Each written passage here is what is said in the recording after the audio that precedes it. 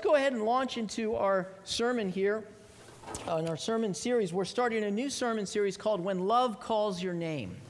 And we're going to be looking at the Christmas story over the next 4 weeks. And so I'm going to be reading from Luke 1, 5 through 25 that can be found in the insert that you have, or of course in your Bibles. This is Luke 1, 5 through 25. Hear the word of the Lord. In the time of Herod, king of Judea, there was a priest named Zechariah who belonged to the priestly division of Abijah. His wife Elizabeth was also a descendant of Aaron. Both of them were upright in the sight of the Lord, observing all the Lord's commands and regulations blamelessly. But they had no children because Elizabeth was barren, and they were both well along in years.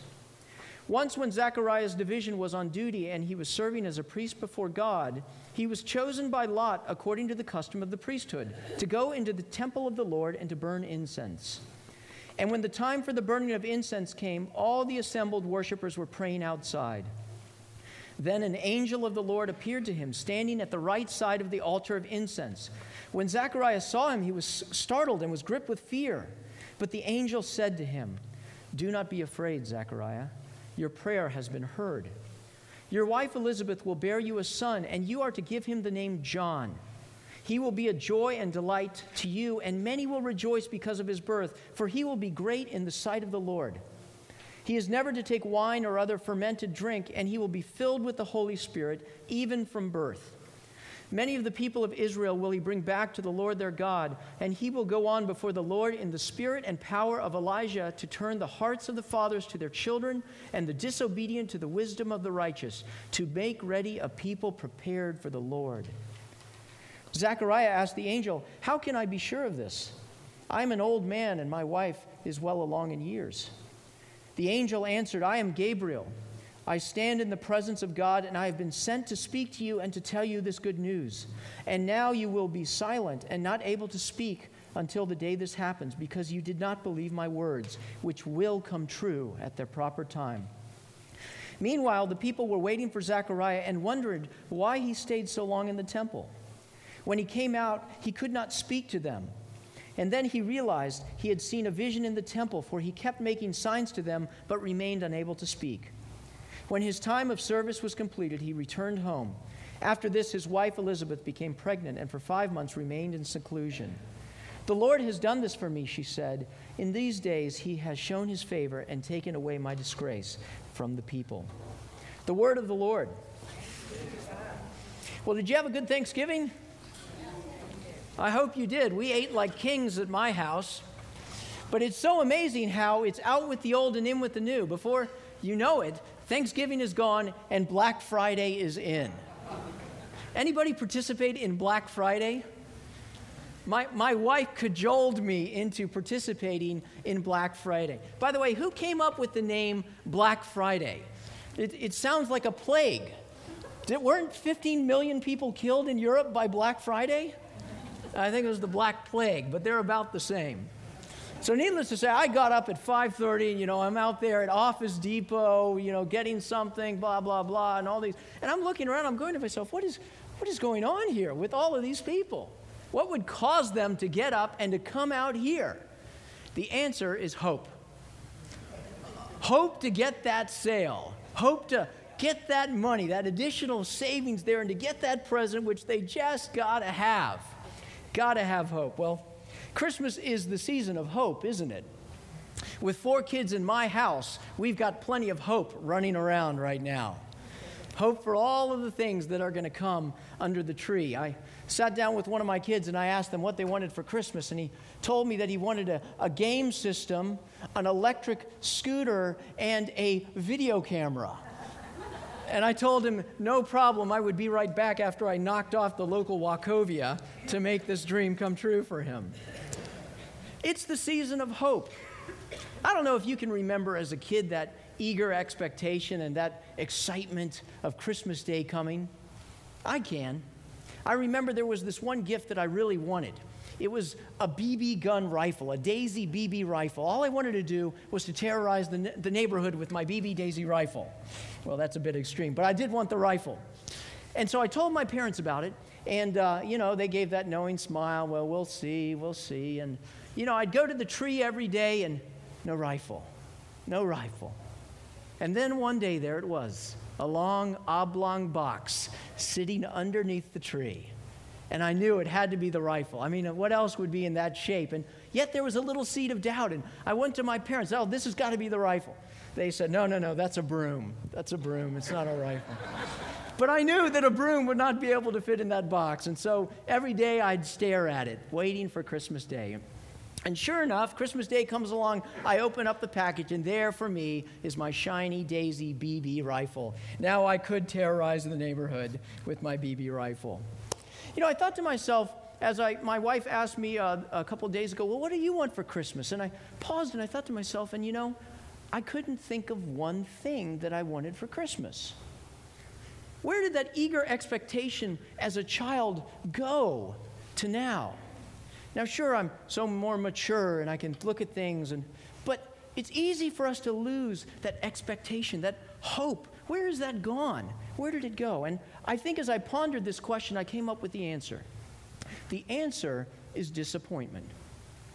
You see, as we start to get older, things start to change. You know, maybe there was that you got a little older and you wanted that present and you really wanted it, but it just never showed up. It never was quite there because it was either too expensive or maybe your parents forgot about it, and you start to realize that your parents aren't infallible, that they don't have all the answers. And so there's that seed of disappointment, realizing that your parents aren't all that. Or maybe you actually got that thing that you wanted and that you had hoped for and prayed for, but you opened it up and you used it and it wasn't like advertised. You know, the marketer said that it would do this, but it didn't quite do that, and it did this, and you leave with a sense of kind of emptiness, and I thought it would do this, and so we become disappointed in things. And we get a little bit older and we enter into relationships with people, whether it's friendships or that special guy or that special girl, and you know, it seemed like it was working out, but then things kind of went south and you realize that people can't meet that need in your heart either, and we become disappointed with people. And then finally you get a little bit older and you're looking at your life a little bit, and sometimes you look at it and you thought it was going to turn out like this, but it kind of turns out like this, and you thought that the shiny package was going to look like that, but my life doesn't, and so we can become disappointed in life. And ultimately, all of this comes around back to being disappointed with God. See, the scriptures say that a longing fulfilled is a tree of life, but hope deferred makes the heart sick. And yet we come to this Advent, this Christmas season, and we feel a faint wind sort of stirring in our hearts, this hopefulness of the coming of this one called the Christ, and our hearts are stirred, and yet we're a little jaded. We're a little not as eager to embrace what we're hearing. We've been fooled a couple of times. We don't want to necessarily be fooled again, and so we've lost hope. Where does one go when they have lost hope? That's why I love Christmas, because the answer is when we've lost hope, we look to Jesus. Because in Jesus, the hope of God is revealed and the promises of God are fulfilled. In Jesus, the hope of God is revealed and the promises of God are fulfilled. Over the next 5 weeks, we're going to be taking a little tour, looking through the eyes of Christmas, through the eyes of different people. Zechariah, the old priest. Mary, the teenage girl. Elizabeth, the barren mother. Joseph, the young husband. Looking through at this one called Christ. And my hope is that as we look through their eyes, that we might be able to see in ourselves a re-embracing of that hope that perhaps we had lost. Well, let's take a look at this one, Zechariah. See, Zechariah was a man who had lost hope, serving in a country that had lost hope. He was a priest of the division of Abijah, so that meant he was a descendant of Aaron. And all of his life was devoted to service of God, specifically several times a year in the temple. He would have been the modern equivalent of what we would have called a pastor. Now, he was married to Elizabeth, who was also a descendant of Aaron. So Elizabeth, it would be like a pastor marrying the daughter of a pastor. He was a religious man, and he was even the real deal. We see here in the scriptures that it says that they were upright in the sight of the Lord, observing all of the Lord's commandments and regulations blamelessly. Now, it's important to note that doesn't mean that they were perfect people. The Hebraic understanding of blamelessly means that they observed all of the law.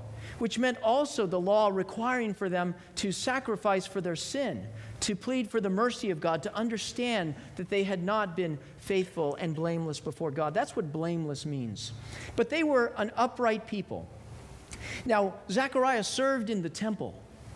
And the temple of God was a place where the presence of God had not been felt or heard from for over 420 years. Day after day, they would go into the temple to do these variety of things, but no one had heard from God. No one had seen God from over 420 years. Because Zechariah knew the Scriptures, he knew that there was this one who was supposed to come, this one called the Messiah. He would have memorized in Hebrew Isaiah 9:6, "For unto us a child is born, to us a son is given, and the government will be on his shoulders, and he will be called Wonderful Counselor, Everlasting Father, Prince of Peace." He would know all of those things, and yet no one had heard from God. He would know that the very last book of the Bible was the book of Malachi, the last prophet who would have come. And he would know the scripture that said in Malachi 3:1 that, "See, I will send my messenger who will prepare the way before me. Then suddenly the Lord who you are seeking will come to his temple. The messenger of the covenant whom you desire will come." And finally, he would know the last verse of the Bible in the Old Testament, Malachi 4:6. "See, I will send you the prophet Elijah before the great and awesome day of the Lord. He will turn the hearts of their fathers to their children, and the hearts of their children to the father, lest I come and strike the land with a curse." See, he would understand that Israel had been unfaithful to God, that though God had come to dwell with his people in the temple, that God had given them the laws of how they would live in order to keep peace with God, he would understand that Israel had neglected those laws. And as God had sent prophets to warn them again and again, Israel had been unfaithful. And in the book of Ezekiel, we see the glory of the Lord departing from the temple. And so all of Israel was left with this hope that one would come, the messenger who would come for the Messiah to prepare the way, that God again would be united with these people. And yet day after day came, and no one came. Israel was like people going to the Christmas tree, looking for that present. And they went again and again and again, but there was no present. It never came. And so what must have been on Zechariah's mind as he walked into the temple to burn incense? See, this was Zechariah's one time to do this. Every day, twice a day, a priest would come in to burn incense. And the incense was to symbolize the prayers of the people, the prayers coming for the Messiah, for the atonement of the Israelite people. This was his one chance. Yet if we do the math on how many people had gone in to burn incense, he was priest number 312,000. So of course he was surprised when the angel appeared to him on the right side of the altar. And what did this angel say? "I've heard your prayer, Zechariah." And he begins to quote. What does he quote? That you will bear a son, and this messenger, that he will come. He will never take wine or fermented drink. Many of the people of Israel he will bring back to the Lord their God, and he will go on before the Lord in the spirit and power of Elijah, to turn the hearts of the fathers to their children and the disobedient to the wisdom of the righteous, to make ready a people prepared for the Lord. Zechariah would have known exactly what he was saying. Here was it, the long-awaited messenger who was coming. And yet how did Zechariah react? Joy? Thankfulness? Excitement? No. Doubt, disbelief, and skepticism. In fact, if you read the Greek, literally, it says, "Prove it." I can't believe this. Prove it. Because as Zechariah looked around at his circumstances, what did he see? A nation subjugated to the Romans. 420 years of silence. No prophets for 400 years. 312 priests before him. It couldn't be happening. He even knew the story of Abraham and Sarah. He had studied it where an angel came and told them that they would bear a son, the one of the promise, and yet he couldn't believe it because of his circumstances. Isn't it ironic that it took 400 years for the message to come, and yet the message would have to lay silent a little bit more because the one who believed couldn't speak it to the people of Israel? Again, it's easy to look down on Zechariah. But haven't we all been there ourselves? Many of us can experience the same feeling that Zechariah had with God with ourselves, that we've gone to the Christmas tree looking for this present of God, and yet we haven't had them. Maybe there was a time in your life where you experienced great disappointment. You know, many of us come from broken families, and we've experienced divorce in our life, either with ourselves or with our parents. And maybe there was a time when you really looked for God, and yet you couldn't find him. You went to the tree, and he wasn't there. And you went once, and you went twice, but he wasn't there. And then, for some reason, you stopped hoping. You doubted his character. You didn't believe his promises. It was too painful that he would come through. What do we do when we lose hope? Well, the beauty is that we lie on the other side of the promise. Unlike Zechariah, we can look back upon time and we can see that, in fact, God has come through. For a child was born and a son was given, and his name was Jesus. He was the one sent from God. And what did he do when he lived? He declared the love of God. He told us that the Son of Man came not into the world, but to condemn the world, but to save the world. He said that God loved us, and that whoever hears these words of mine, of Jesus, and believes them, has eternal life, and he will not be condemned, that he has crossed over from death to life. He gave the promises and the hope of God. And further, he demonstrated the love of God by dying on a cross. Romans 5:8 tells us this, that God demonstrates his own love for us, that while we were yet sinners, Christ died for us. And Christ demonstrated the power of God and the authority of God by rising from the dead, by appearing to over 500 people, and by birthing the church. And here we are 2,000 years later in the institution which Christ has founded. You see, we don't need to guess what God is thinking of us like Zechariah, because we have seen it. We have seen his glory, the glory of the one and only who came from the Father, full of grace and truth. When we have lost hope, where can we look? We can look to Jesus, because in Jesus the hope of God is revealed and the promises of God are fulfilled. So my question for you this Christmas is, will you look for Christ? Will you look for this present that is given for all of us today? It's easy in this age to experience skepticism and doubt. But my hope for us as a church is we'll be willing to examine the promises of Christ, to look again with eyes of a child and not with the disappointment of an adult. Because if we do, we will see that in Christ, the hope of God is revealed and the promises of God are fulfilled. Well, this brings me to my second point, because I think the reason why it was so hard for Zechariah to believe the promises of God was not necessarily that they were coming, but how they were coming.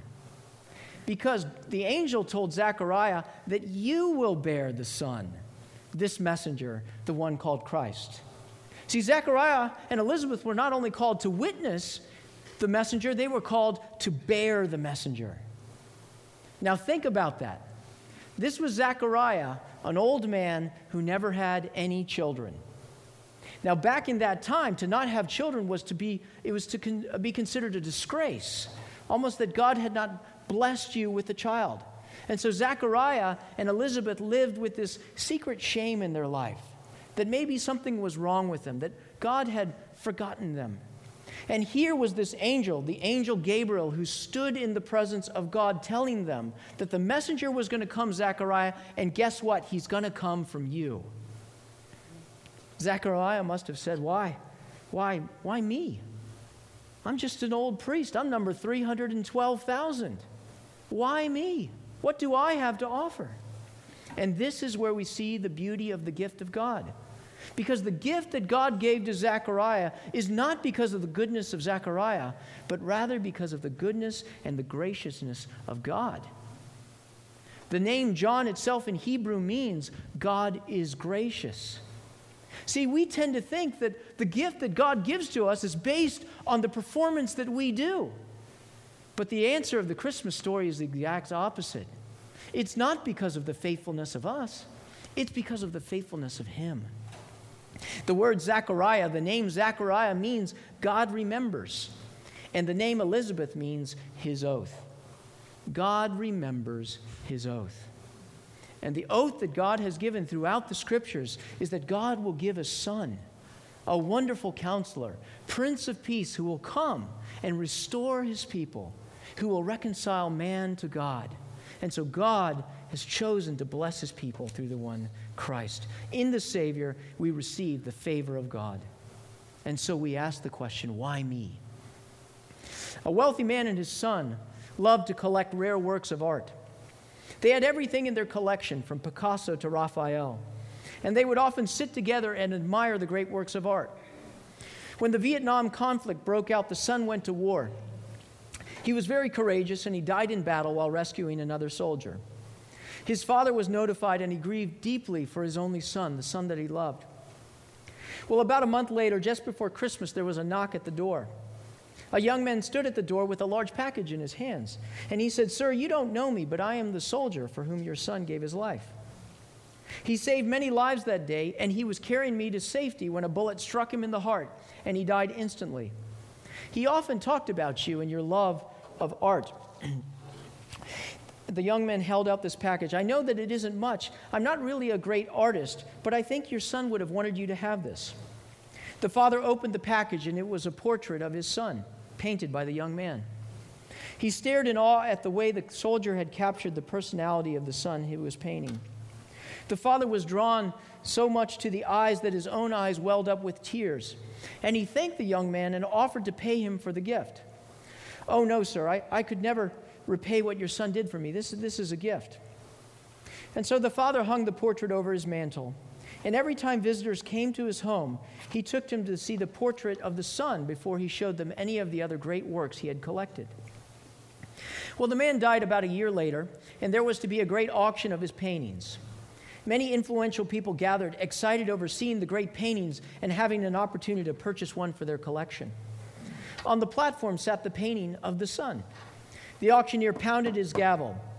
"Who will start the bidding with the picture of the son? Who will bid for this picture?" There was silence. Then a voice in the back of the room shouted, "We want to see the famous paintings. Skip this one." But the auctioneer persisted. "Will someone bid for this painting? Who will start the bidding? $100, $200.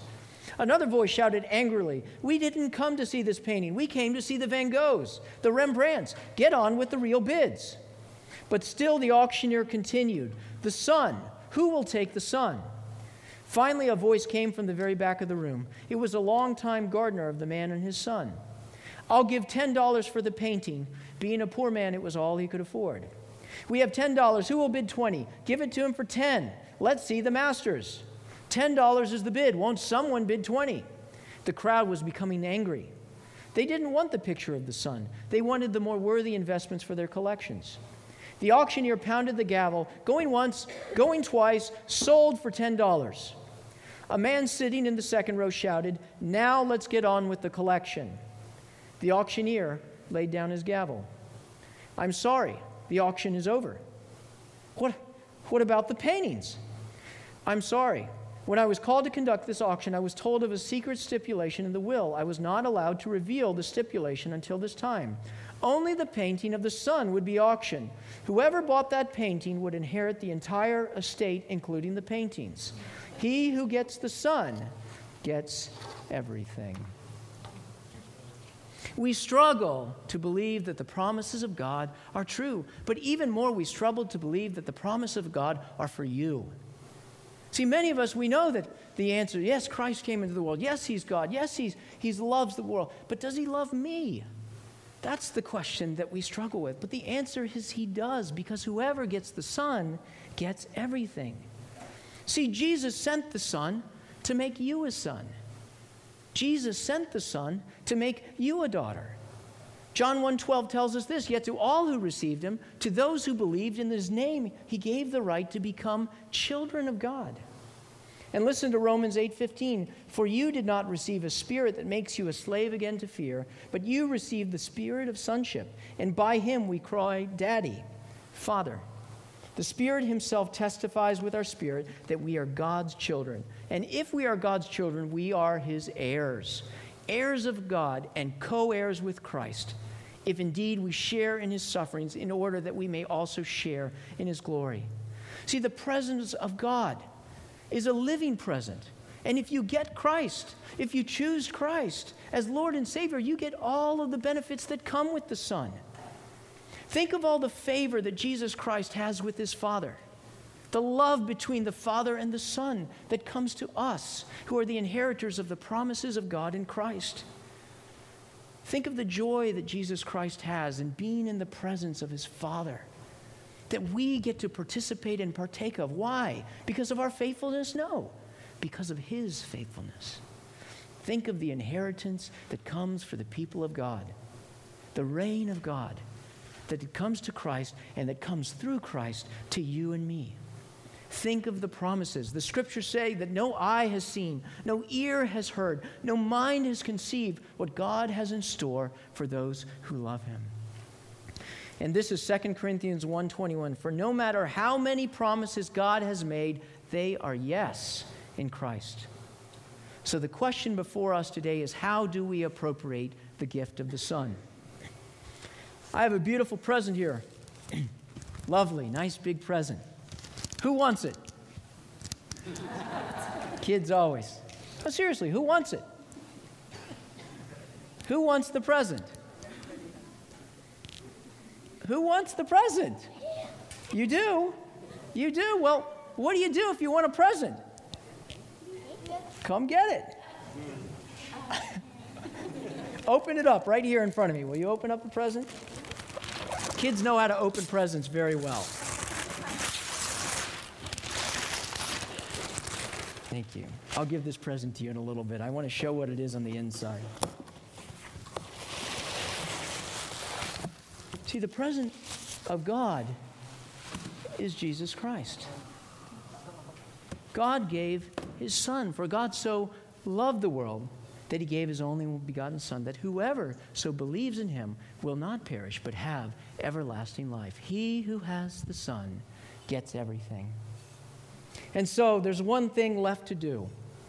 If you get the Son, if you choose the Son, there's one thing left to do, and that is to rejoice in the Son and to ponder the Son. You know, in my experience with watching people open up presents, there are two kinds of present openers, in my family at least. One who I call the hurricane. The hurricane can't wait to get down to the Christmas tree, okay? And when they get down to the Christmas tree, it is like a Tasmanian devil. The goal of them is to open up all the presents as fast as possible. And they're ripping it up, and you better watch out because there's like shrapnel coming at you. And so they open up one present, they put it down, they open up another present, they put it down, they open up, boom, boom, boom, all the way across. The hurricane. But there is one other type of gift opener, and I call this person the savorer. Here's what the savorer does. He comes, or she, and gets the gift and loves the gift. Doesn't want to miss any ounce of it. And so they read the card, looking at the card. Oh, look at this wrapping. It's so beautiful. The hurricane's going crazy because usually you go in order and they're like, open the present. I want to get to the next present. But no, the saver wants to enjoy every single aspect of this gift, to open it up, to treasure it, and to ponder it. See, that's what Advent's all about, isn't it? Why do you think God had Zechariah close his mouth and be silenced for the term of the pregnancy? Because Zechariah needed to take the time to ponder and to think about all that he had known. He knew all the promises of God. He could have quoted this Bible, but this had to move from here down to here. And you know, there's another person in this story, isn't there? Her name was Elizabeth, the one who had to do all the work, right? How did Elizabeth respond when she heard this news? It says that she went into seclusion for the next 5 months. You ever wonder why she did that? Why'd she go into seclusion?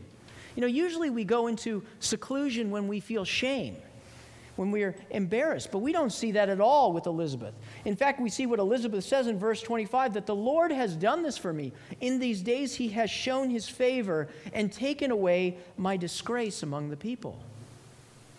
I believe the reason that Elizabeth went into seclusion is because she wanted to ponder this great honor, and gift that God had given to her, to savor it instead of being a hurricane.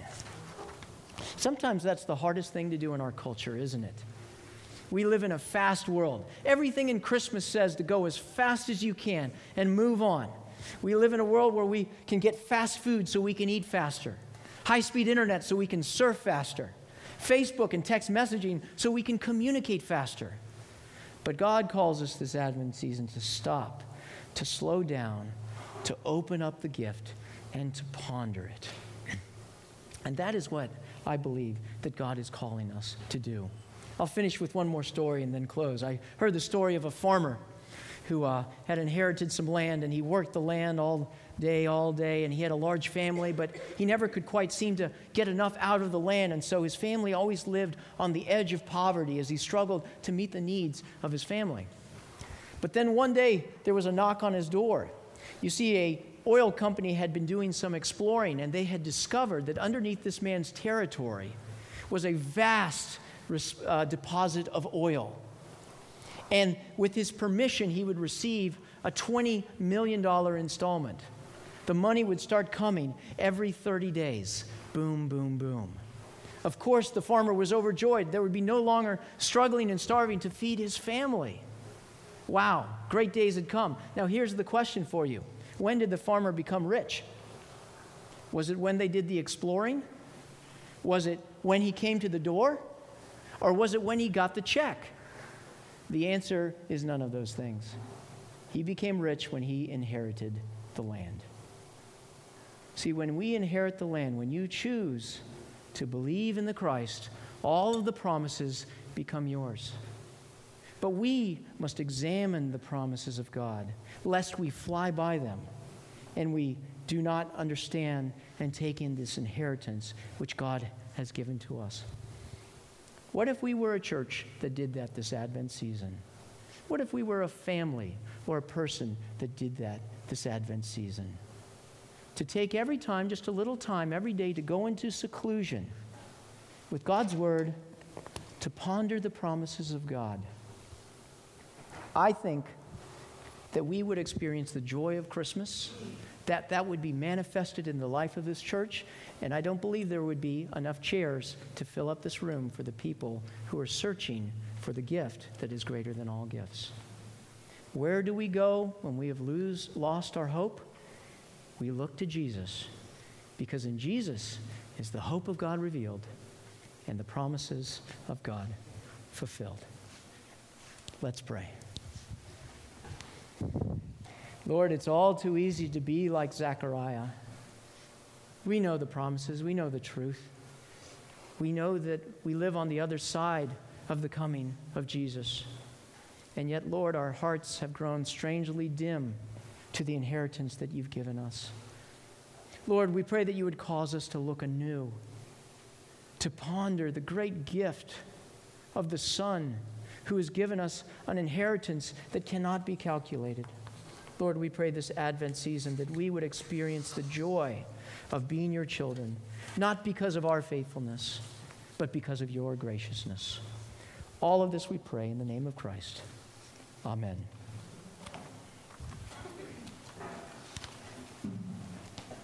Now we get an opportunity to respond to the Lord with our offerings. We have a piece of paper here. There's many ways that we give back to the Lord. Obviously, financially is one of them, to help our church function. And so as you're doing that, you can process that. If you're a visitor to our church, don't feel in any way compelled to give. We're just glad that you're here visiting and spending time with us. We would love if you would fill this out as a visitor so we would know you're here and we could send you a welcome letter and just that we appreciate you coming with us.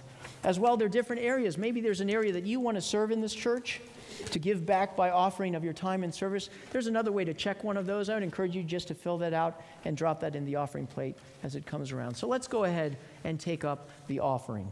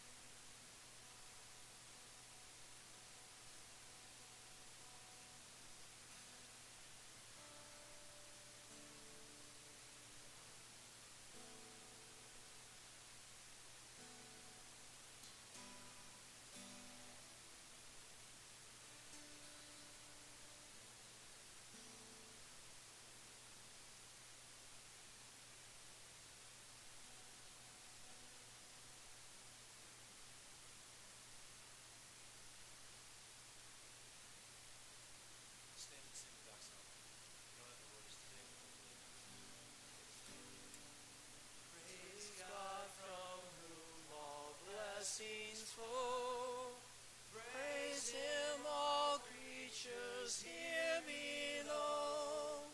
Praise him above the heavenly hosts. Praise Father, Son, and Holy Ghost. Amen. You may be seated. Well, we've heard the gospel. Now we get to see the gospel as we come to the communion table. One of the great things about the last book of the Bible is it describes a feast.